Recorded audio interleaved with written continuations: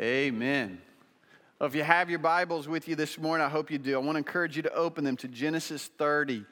Genesis 30, we're going to complete that chapter this morning. Look at it, verses 25 through verse 43. Genesis 30, 25 through 43. You'll remember that we're looking here at the life of Jacob, the journeys of Jacob.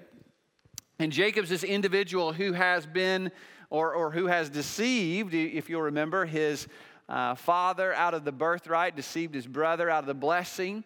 And it's put him in a bad spot. Now he's on the run because brother's mad. And so he's taking off. He's running to this place known as Haran. He's going to run out there and he's going to seek to find him a bride. But you remember, on the run, he stops off at a place called Bethel. And Jacob is an individual who has heard about God. He's heard about God from his grandfather. He's heard about God from his father. But Jacob has had no personal experience with God himself. A lot of people, they heard about God, but they don't truly know God through faith in Jesus Christ themselves. That was Jacob. He's what I call a postcard believer. He's heard where everybody else has been and all the things that they've done, but he's never experienced it for himself. Well, you remember at Bethel, he experiences God. He has an encounter with God. God meets with him there, and he begins to see that God is big, and God is personal, and God is real. And God makes some promises, you'll remember. He makes promises to Jacob. And essentially, he says to Jacob, I'm going to make you great. I'm going to be with you. I'm going to bless you. I'm going to make you a great nation. And through you, all the families of the earth are going to be blessed. Jacob, I'm going to make you greater than you can possibly imagine. And God begins to work in Jacob's life to make him great. Now, how does God make his children great? How does he make his children great? Does God use some pixie dust and sprinkle it on us and we all of a sudden are mature and holy? Is that the way God works? No. God is a carpenter. He's not a genie. And so God puts us into what I like to call the laboratory of life. Puts us in life situations, he puts us in trials, he puts us in various circumstances, and he uses the circumstances of life to begin to round off the rough edges of us, doesn't he? He begins to use the trials of life to shape us and to mold us into the image of Christ. And that's what God's doing in Jacob's life. He's going to mold him, he's going to break him down and rebuild him. And one of the first things that God does, you remember, God gives him a wife. And marriage will have a way of shaping you, won't it? And God will use marriage. And remember, Jacob is a prideful person. One of the main issues that Jacob deals with is his pride. And Jacob, whenever his back's against the wall, what does he tend to do? He just relies on his own ingenuity, and he begins to manipulate and scheme. And so God's going to use marriage. But then what does God also do? God gives him a job. We're going to give you a job, and we're going to teach you to trust me. Not just any job. God gives him a job in a godless environment with a godless boss. And God is going to teach Jacob to trust him. Because I think as we go through this story, I think there's some times where Jacob begins to think, God, if I trust you with this man, if I just live a life of integrity and character and faithfulness to you, Laban's going to run me over. If I trust you, God, then I'm going to wind up without a family and I'm going to wind up destitute. That if I trust you, if I obey you, is it really going to work out? Are you really going to fulfill your promises? And I think the way this works in our life is a lot of times we think, well, this Christianity stuff, trusting in God and walking in faithfulness and obedience and character and integrity and demonstrating the fruits of the Spirit, love, joy, peace, patience, kindness, goodness, gentleness, self-control. Boy, Lord, that works out great at church. That works out pretty good in a perfect world. But God, that won't work over here in the business environment. You don't know my boss. Or you don't know my husband. Or you don't know my wife. That if I continue to be faithful and just be a person of character and integrity and godliness, then I'm going to wind up destitute. And guess what God is going to teach Jacob? I am faithful to my promises. I'm faithful to my purposes. And guess what, Jacob? I don't need your help. You know what I need from you? I need you to be faithful. You just trust me, and there is nothing too difficult for me. I can take the most godless circumstances and situations and turn them around for your good and my glory. You just rest in me. You just trust me. So, if you read ahead, this is not just about the breeding habits of goats and sheep.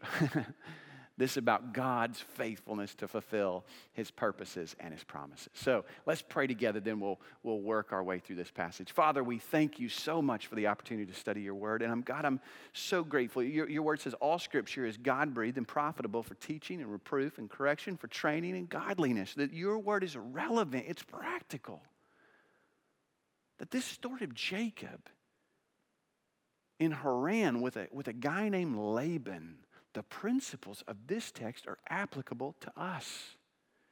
And not only that, but they point us to Jesus. And God, help us to hear your voice today. Help us to put aside anything that would distract us. Lord, speak to us by means of your word. Bless the study of your word this morning. We pray it in Christ's name. Amen. Well, look with me. Verse 25 and 26, it says there, now when it came about, when Rachel had borne Joseph, that Jacob said to Laban, send me away that I may go on my own, go to my own place and to my own country. Give me my wives and my children for whom I've served you, and let me depart, for you yourself know my service, which I have rendered to you. So Jacob, at this point, he's worked for Laban for somewhere around 14 years, or at least 14 years. And the work that he's doing for Laban, this is not a 40-hour work week. This is not Monday to Friday, 8 hours a week. This is sun up to sundown, no weekends, no vacation. Jacob's actually going to tell us in the next chapter, sleepless nights in the heat, in the cold, dangerous environment, and he ain't getting hazard pay. All right? And in fact, he's not getting any pay. He's making Laban incredibly wealthy.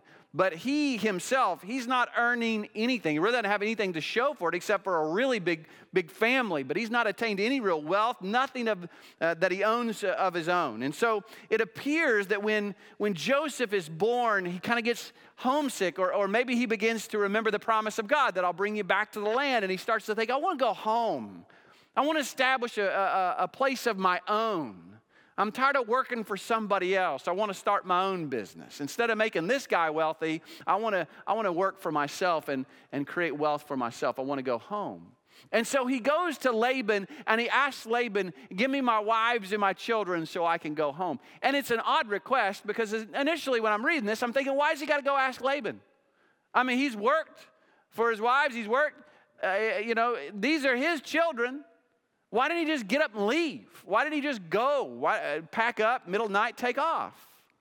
Well, in that culture, it appears that in a legal aspect of this, these wives and children are not his. In fact, in Exodus 21, verse 4, it says this, if his master gives him a wife and she bears him sons or daughters, the wife and her children shall belong to her master, and he shall go alone.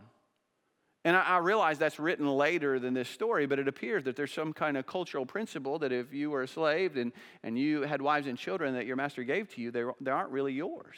They're his. And so in the back of Jacob's mind, I think there's a very real possibility that if I take off, I'm going alone. That my wives and my children, they're not coming with me. My family's not going with me. I'm going to go it alone. And the only hope that he has of really having his family with him is the kindness and the generosity of Laban. And Laban is neither of those things. He's neither kind nor generous. So this is humiliating. He's going to ask Laban if he can leave with his family that he worked 14 years for. And so he asks in humility, and look at Laban's response in verse 27. He says, if it now pleases you, stay with me. I have divined that the Lord has blessed me on your account. And Laban, it just sounds so sweet and kind, doesn't it? If it pleases you, stay with me. I have divined that the Lord has blessed me. And remember, Laban is not a God-fearer. This is a pagan. He has no interest in the things of God. He has only interest in how he can line his pockets. And don't you think it was insulting to Jacob, who had worked so hard, for him to say now, I have divined that God has prospered me because you're around. And Jacob's probably thinking, maybe you missed all that hard work I've been doing for you. You don't have to divine anything. You just have to watch me work for a day. But Laban, his response to Jacob is, if it pleases you, stay with me. Listen, the only thing that Jacob hears here is Laban say essentially, you aren't going anywhere, brother. If you leave now, he's saying it in a really nice way. Remember, Laban is a deceiver. He is saying to Jacob, if you head out now, there's no golden handshake, no deal making here. Your family stays here. If you leave, you go alone. In verse 28, says he continued, name me your wages and I will give it. But he said to him, you yourself know how I have served you and how your cattle have fared with me. For you had little before I came, and it has increased to a multitude. And the Lord has blessed you wherever I have turned. But now, when shall I provide for my own household also? So he said, what shall I give you? And Jacob said, you shall not give me anything. If you'll do this one thing for me, I will again pasture and keep your flock. So Laban says to Jacob, you're staying here, just name your wages. Now that sounds well and good. Imagine you showing up to your employer on Monday morning and them saying to me, just name your wages. You're such a blessing to the company that we've decided you can just tell us what you want to earn. But in Jacob's life, what has he learned? This isn't the first time he's heard this, is it? About 14 years ago in chapter 29, when Jacob's hanging around the house and dating Rachel, and Laban says, we can't have you hanging around here and not get paid. Name your wages. And how did that work out for Jacob? He asked for Rachel, he ended up with Leah. And Jacob is learning, you don't make deals with Laban. He will outsmart you every time. And so Laban says, name your wages. What do you want? What shall I give you? And notice there, Jacob says, I don't want you to give me anything, because I know how that works with you. If you'll just do this one, I'm just asking for one little thing. If you'll do this, I'll stick around for a while. This one thing. He makes a modest request, very modest proposition. Look in verses 32 through 33. He says, let me pass through your entire flock today, removing from there every speckled and spotted sheep and every black one among the lambs and the spotted and the speckled amongst the goats, and such shall be my wages. So my honesty will answer for me later. So Jacob's saying, you're a deceiver. I'm going to do everything above board. There's no way to cheat you on this deal. And so my honesty will answer for me later. When you come concerning my wages, everyone that's not speckled and spotted among the goats and the black among the lambs, if found with me, will be considered stolen. Jacob knows how Laban's mind works. If you're a deceiver, you're always thinking everybody else is out to deceive you. Jacob says, there's no way I can deceive you in this deal. I'm going to be completely above board. And what Jacob asked for, he's asking for the poorest and the weakest of the flock. He's saying the things, the animals that you can't sell for anything, I'll take those. And not just the weakest of the poorest, he's asking for the oddity. I don't know that much about sheep and goats, but most of them aren't spotted or speckled, and lambs aren't normally black. So he's saying, I want the oddity, the rarity. And it was pretty normal in that day for if you shepherded a flock for somebody else that you could ask for about 20%. Most of the commentators agree this is well less than 20%. Most of them think this is somewhere less than 5% all he's asking for. I'll stick around and work for you if you give me less than 5%. The least and the worst. And I think that Jacob, I think Jacob's trying to use some kind of reverse psychology on Laban. He's thinking, last time I asked for the best and I got the worst. Maybe this time I'll ask for the worst and maybe I get the best. I don't know. I tend to believe Jacob is motivated a little bit by pride. That's Jacob. That's always Jacob's issue. He thinks a little more highly of himself than he should. And I think in the heart of Jacob is, you give me the very least and the worst, and I'll turn it into the best. That's how good of a shepherd I am. I think that's what Jacob thinks. Nobody shepherds like I do. And you give me the least, and I'll turn them into the best. Kind of like, a good coach. I don't need the best players. I can take average players and make them really good. I think that's the heart of Jacob. Other commentators believe that Jacob is just trusting God. I'm going to trust God to get the very least, and God will bless me because God's made some promises. So he makes a very modest and humble request. And look at the response of Laban in verse 34. Good, let it be according to your word. And don't you think that scared Jacob to death? He agreed to this deal a little too quickly. Have you ever dealt with somebody that is, they're so manipulative and deceitful that it's like their mind works more quickly than everybody else's. And no matter what you present, before you can even get the deal complete, they're already thinking of 5 ways they can turn it around for their own good. And that's Laban. And I think Jacob already sees it. What in the world's he thinking of this time? The wheels in Laban's mind are spinning, and he's thinking of a way he can turn this around for his own good and for Jacob's downfall. And we find out very quickly that's exactly what he was doing. Look in verses 35 through 36. So Laban, that's Laban, removed on that day the striped and the spotted male goats and all the speckled and spotted female goats, every one with white in it, and all the black ones among the sheep, and gave them into the care of his sons. And he put a distance of 3 days' journey between himself and Jacob fed the rest of Laban's flock. So Jacob here strikes an incredibly modest deal with Laban, and before he can lay his head on the pillow and wake up the next day, Laban has already deceived Jacob again. Laban quickly went to the fine print at the bottom of the agreement.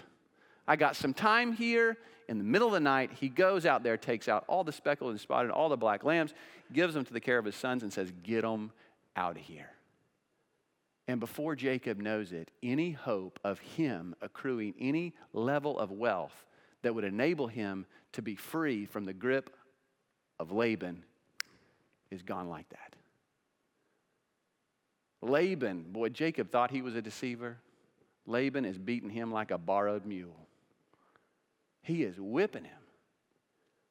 And Jacob at this moment, don't you think, I'm done.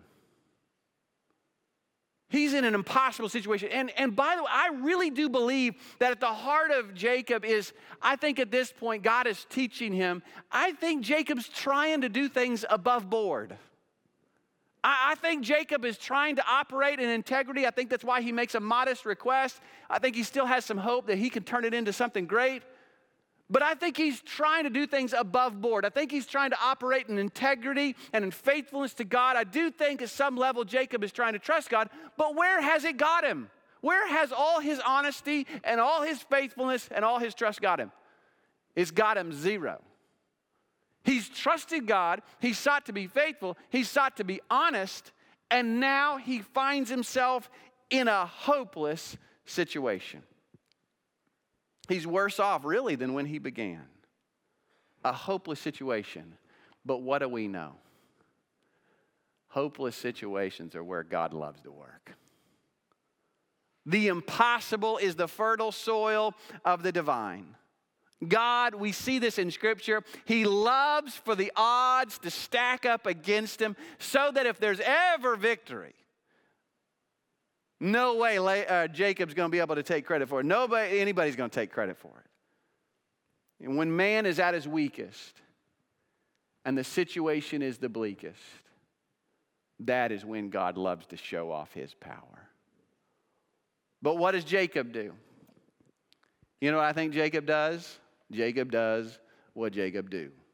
Jacob deceives. He's going to manipulate. He's going to scheme. That's what Jacob always falls back on. When he's pressed into a corner, he just says, I'm going to try to manipulate the circumstances. So look what Jacob does in verses 37 through 42. It says, then Jacob took fresh rods of poplar and almond and plane trees and peeled white strips in them, exposing the white which was in the rods. And he set the rods which he had peeled in front of the flocks in the gutters, even in the watering troughs where the flocks came to drink. And they mated when they came to drink.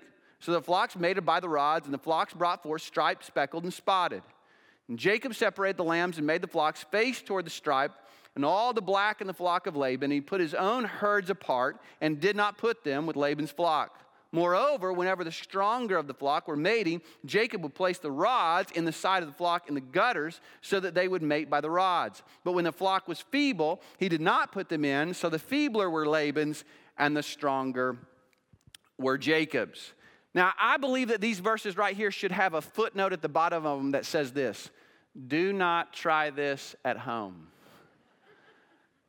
I don't have an animal science degree, didn't go to A&M, didn't go to K-State, didn't go to OSU, don't have an ag degree, got a Bible degree.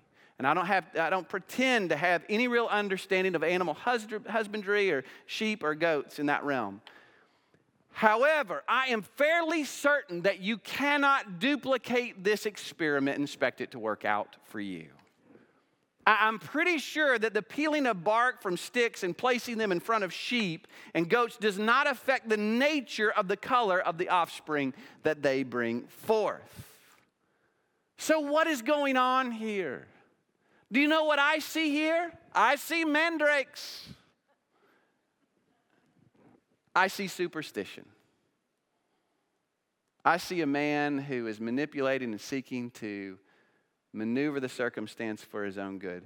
Folks, it's ridiculous. It's foolishness. But look at what happens. Look at verse 43. It's amazing. So the man, it's talking about Jacob, became exceedingly prosperous and had large flocks and female and male servants and camels and donkeys.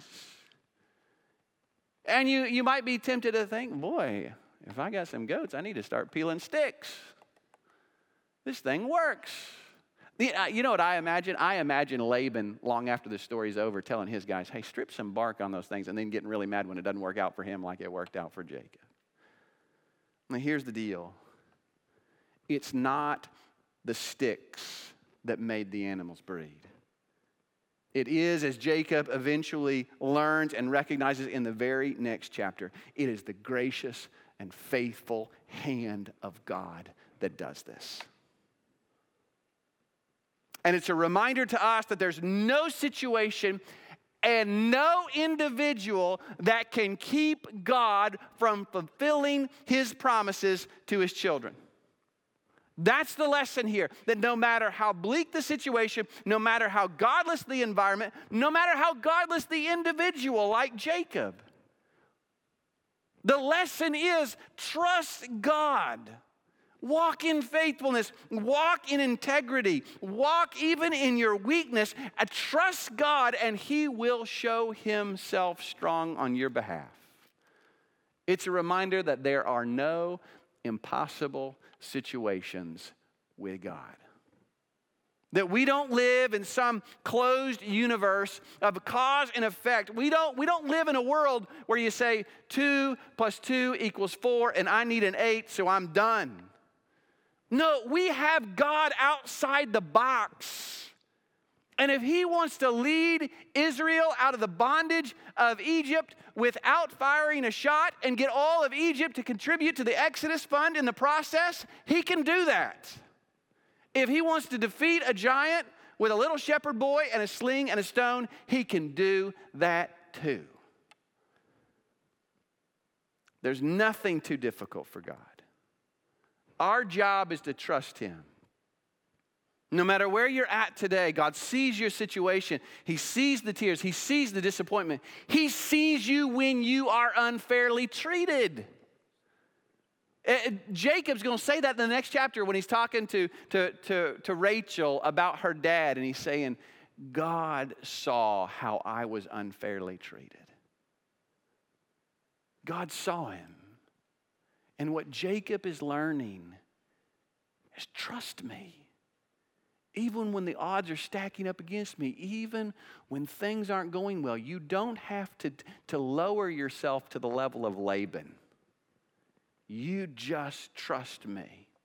I'll be with you and I'll take you home. That's the picture. But there's a bigger picture here. And I think as we go through Genesis, it's important to be reminded of the bigger picture. You remember all the way back in Genesis 3:15. 3:15, God made the great promise. 3:15, what did he say? He was speaking to the serpent. After the fall of man, he was pronouncing a curse on Satan. And he said, I'm going to put enmity between you and the woman, and between your seed and her seed, and he shall bruise you on the head, and you will bruise him on the heel. God said there's going to be this ongoing battle between the child of the devil and the people of God. And it's the meta-narrative of Scripture. It's the foundation of the book of Genesis.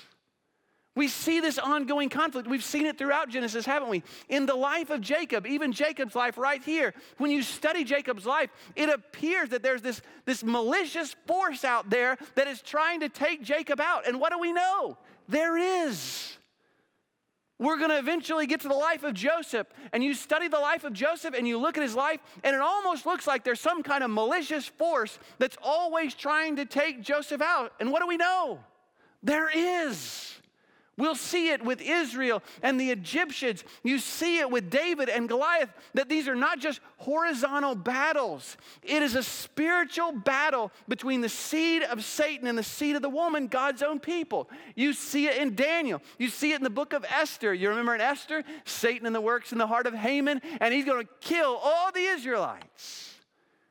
Time and time again. And who always wins? God always wins. Because no matter the conflict, no matter the circumstances, God is sovereign. And He has promised to send a Savior who will conquer sin, Satan, and death and set the captives free. And He has come, amen? It's what we celebrate at Christmas, that a Savior has come. The Savior that was promised all the way back in Genesis 3:15. Don't ever let anybody tell you that Christianity began in the first century. You want to know where Christianity began? Genesis 3:15. You want to get technical, Christ was new before the foundation of the world. And all of Genesis and all the Old Testament, what are we seeing as we move our way forward? It's pointing us to the seed of the woman. We're looking forward to this promised child who would come. And in Genesis, it just continues to get narrower, doesn't it? We go from Seth to Noah to Abraham to Isaac to Jacob now. And eventually we're going to see it's going to be Judah and Jesse and David and eventually who? Jesus Christ. All the Old Testament law, all the Old Testament prophets create a crosshairs and a door frame through which only Christ can enter. And He comes. Just as God said He would. He slips behind enemy lines under the cover of darkness in Bethlehem. It's like storming the beaches of Normandy. It was the landing invasion of God on earth. It was a rescue mission to save us. Christ came and He lived a perfect and sinless life. And He died on a cross for our sins. And Satan thought he had won. Just as Laban in this situation says, I got Jacob right where I want him.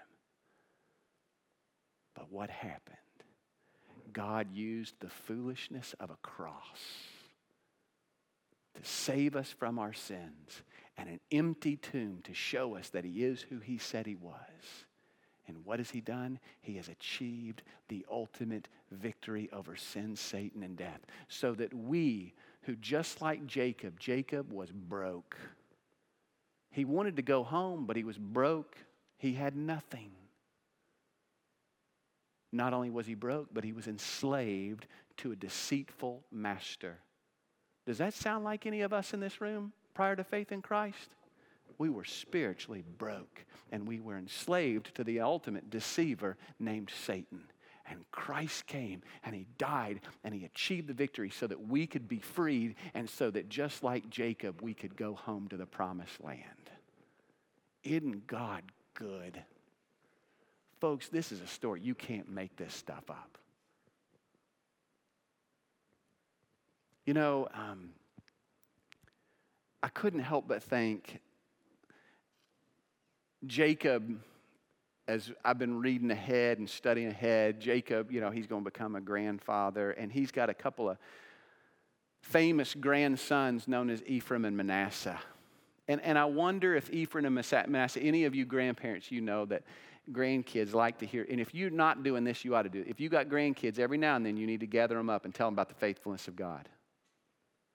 Because if you know Jesus, you've got some Jacob stories in your life where you said, boy, I had this nasty boss who was evil and mean. And guess what I did? I just trusted God. Sometimes I'd try to get down on his level. You know what? It never worked out well. But I trusted God. And you know what? God was faithful. And so I bet there were some times when Jacob gathered up Ephraim and Manasseh, put them on their knee, and Ephraim and Manasseh, they'd probably heard it 1,000 times. Because the good stories you just keep telling, right? And I bet Ephraim and Manasseh looked at Grandpa and said, tell us about Laban again. Tell us that Laban story. And I bet old Jacob's eyes went, yeah, that's a good one, isn't it?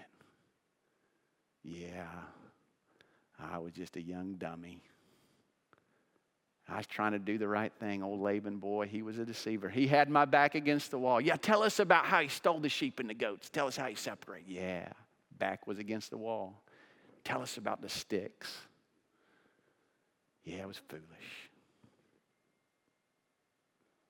But God was gracious. And he was faithful. Boy, don't you think they loved that story? Do we have a story that we like to tell? I hope you hear it every week here at Lenexa Baptist. Certainly, we're going to tell it again at Christmas. Oh, it's a good story about a people who were dead in their transgressions and sins, broken and without hope. We were in an impossible situation. And Satan, he had us in his grip. Back was against the wall. And God came. He sent his son to free us. And what do we often say? Tell me the story again. Let's hear it one more time. Every week, I tell you, there's a hymn that comes to mind. Well, we got one.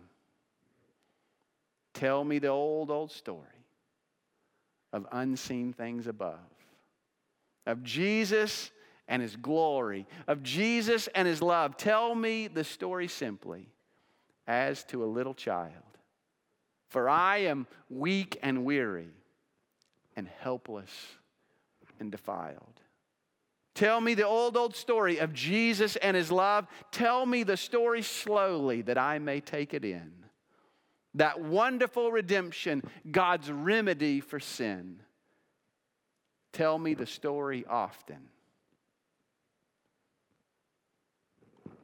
For I forget it so soon. The early dew of morning has passed away at noon. Tell me the story softly, with earnest tones and grave. Remember, I'm the sinner whom Jesus came to save. Tell me the story always, if you would really be, in any time of trouble, a comforter to me. Tell me the same old story when you have cause to fear that this world's empty glory is costing me too dear. And when the Lord's bright glory is dawning on my soul, tell me the old story that Christ Jesus makes thee whole.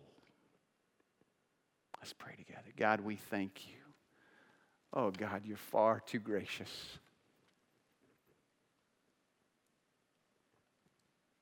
God, we see so much of Jacob in ourselves. Deceivers, broke, spiritually broke, enslaved to sin, no hope within ourselves, often attempting in foolish ways to save ourselves. It's all foolishness. Thinking that somehow in our own effort, in our own work, we can free ourselves from the bondage to Satan and to sin. And God, I'm so grateful that you didn't leave us in that place of sin, but you came for us.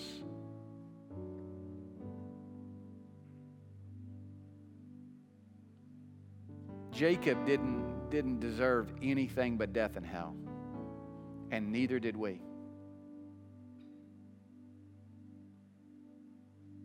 But God, thank you for your grace.